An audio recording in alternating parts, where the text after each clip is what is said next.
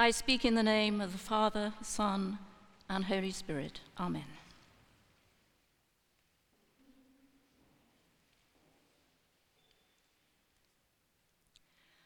Many hold an understanding of God's role as the supreme architect, designing the most complex structures on this planet and elsewhere out into the universe. Through the BBC's Planet Earth, we see created in nature what we cannot hope to ever replicate ourselves. But we should also recognize that for centuries, if not millennia, man too has had the ingenuity and organizing skill to build remarkable structures. Yet the name of these human architects is so often lost in history. And in stark comparison, we have countless stories of rulers and military leaders whose names are etched into history, many of which left only a legacy of destruction. Architects and builders are not generally those who we find commemorated in statues around our city. Yet our capital, and indeed our nation, is rendered most remarkable and unique by the quality and abundance of our rich heritage of building. Even after the widespread damage of war, we have taken immense pains, as with this church and many others, to make good the destruction and restore buildings fully to their previous cherished state. And not just here in London.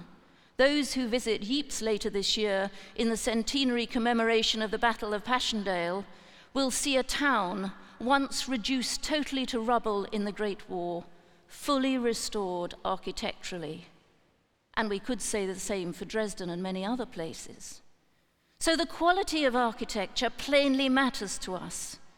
And if we asked people outside in the street for the name of an architect, yes, we might possibly get given the name of Sir Norman Foster, who designed the huge new Bloomberg building opposite.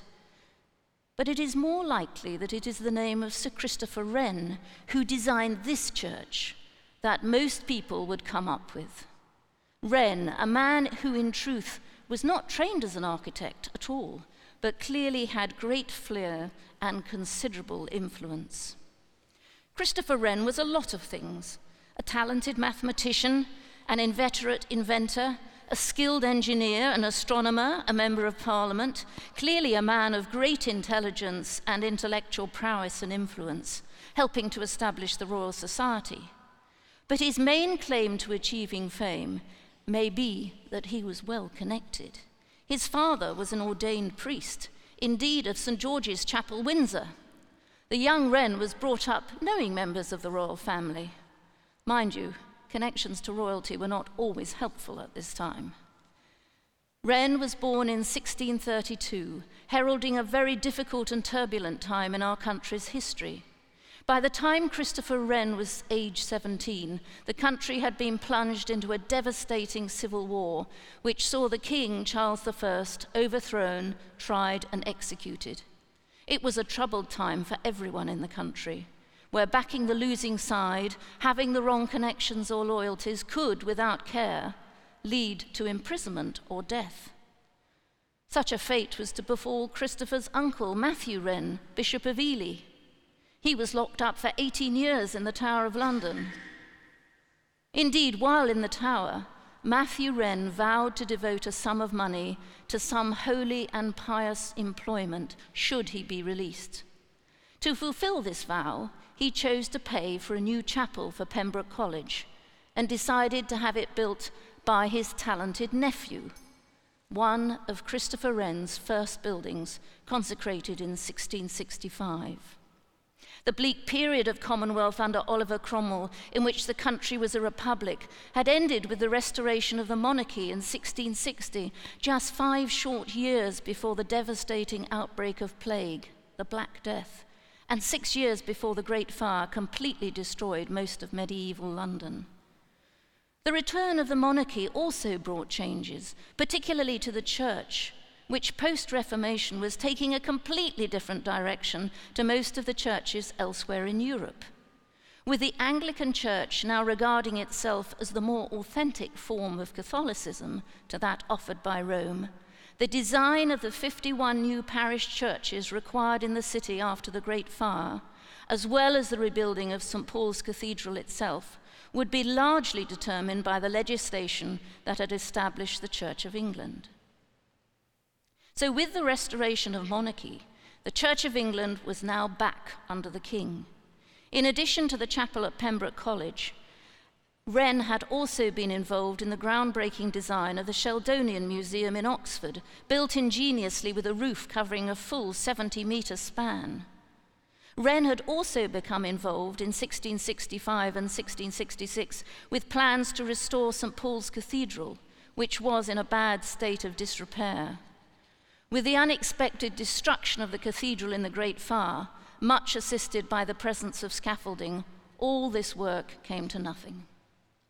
Still living in Oxford, Wren's initial contribution after the Great Fire was to suggest some fundamental redesign of the city, quickly producing a revised city plan with a new road layout. Had Wren been given a totally free hand to redesign the City of London, realigning and widening some of its main streets, we can be sure our city would have looked very different today. Wren, along with others like Sir John Evelyn, certainly had the initial grand vision to create a more classical city of straight boulevards and large open spaces to rival Paris. But after 1666, the City of London was in a hurry, and land was not to be given up easily by those anxious to simply return as quickly as possible to doing business. The chance for a new grand plan was missed, with some necessary road widening only later achieved in the wake of the Blitz. Only in 1669, with the necessity to replace St. Paul's and many of the city churches, the role of King Surveyor became of pivotal importance, and Wren, well known to the court, was appointed to the role. Wren was a pragmatist. Now responsible for the reconstruction of many churches as well as St. Paul's, he did not seek to impose a one-size-fits-all approach. He sought to liaise closely with church wardens and sponsors. Each site presented a very different challenge. Some had remaining walls still standing, and in a dense city environment, most churches had become restricted on space and light, with progressive encroachment on graveyards and gardens. New churches were designed with Gothic or classical elements, or often a mix of the two. Exteriors were usually left plain, with all concentration given to the inner space and the purpose it needed to serve. With the chaotic layout of London streets, it is significant that the walls of these new churches would often follow the old street alignment in preference to adopting a neater and squarer footprint. Wren was no respecter, I read, of right angles. Large, undivided spaces were the new goal, with pillars kept to the minimum. And a key factor before microphones and loudspeakers was the audibility of the preacher, with clear lines of sight given great consideration and priority. The priest needed to be both seen and heard. The pulpit, such as we have here, became the necessary focus of attention, dominating the space.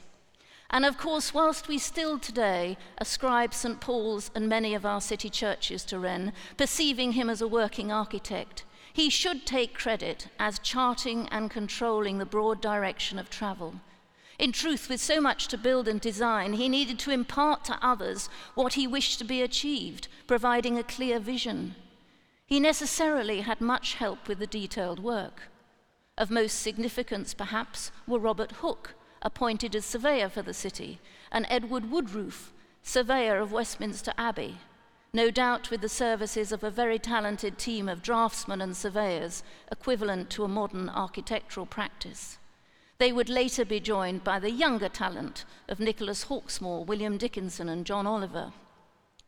Perhaps the greatest common architectural expression insisted on by Wren was in the steeples and towers of the churches. With restrictions made to the general height of new building in the city after the Great Fire, these bell towers were built in a great variety of design as the visible and audible symbols of a strong Christian presence in the city. These numerous towers, along with the dome of St. Paul's, would eventually come to dominate the new skyline. Alas, observationally, this is no longer the case today. When we think of Christopher Wren, it is probably pen and rule in hand,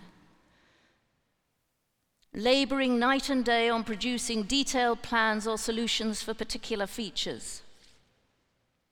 These numerous towers, along with the dome of St. Paul's, would eventually come to dominate the new skyline.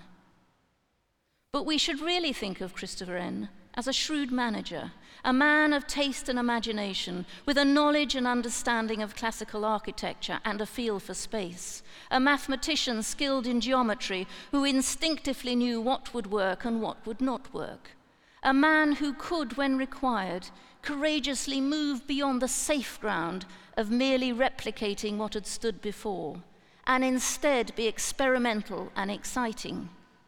London churches built in the wake of the Great Fire are distinctively different. One only has to look to St. Bartholomew the Great, an ancient city church to survive the fire, to realize the difference Wren made in the design of our places of worship. Living at 15 Walbrook, and a parishioner of this church, we have to think St. Stephen Walbrook was of particular interest to Wren. It bears the supreme mark of his inventiveness and mathematical genius. For a dome church, it is also superb acoustically, something that cannot be said for St. Paul's, where I have also had occasion to speak. Sir Christopher Wren was a gentleman architect in the days when it was still possible to be a gifted amateur in the profession. To some minds, he was inspired by the divine. London, and St. Stephen Walbrook in particular, are the beneficiaries of his considerable brilliance and talent. Amen.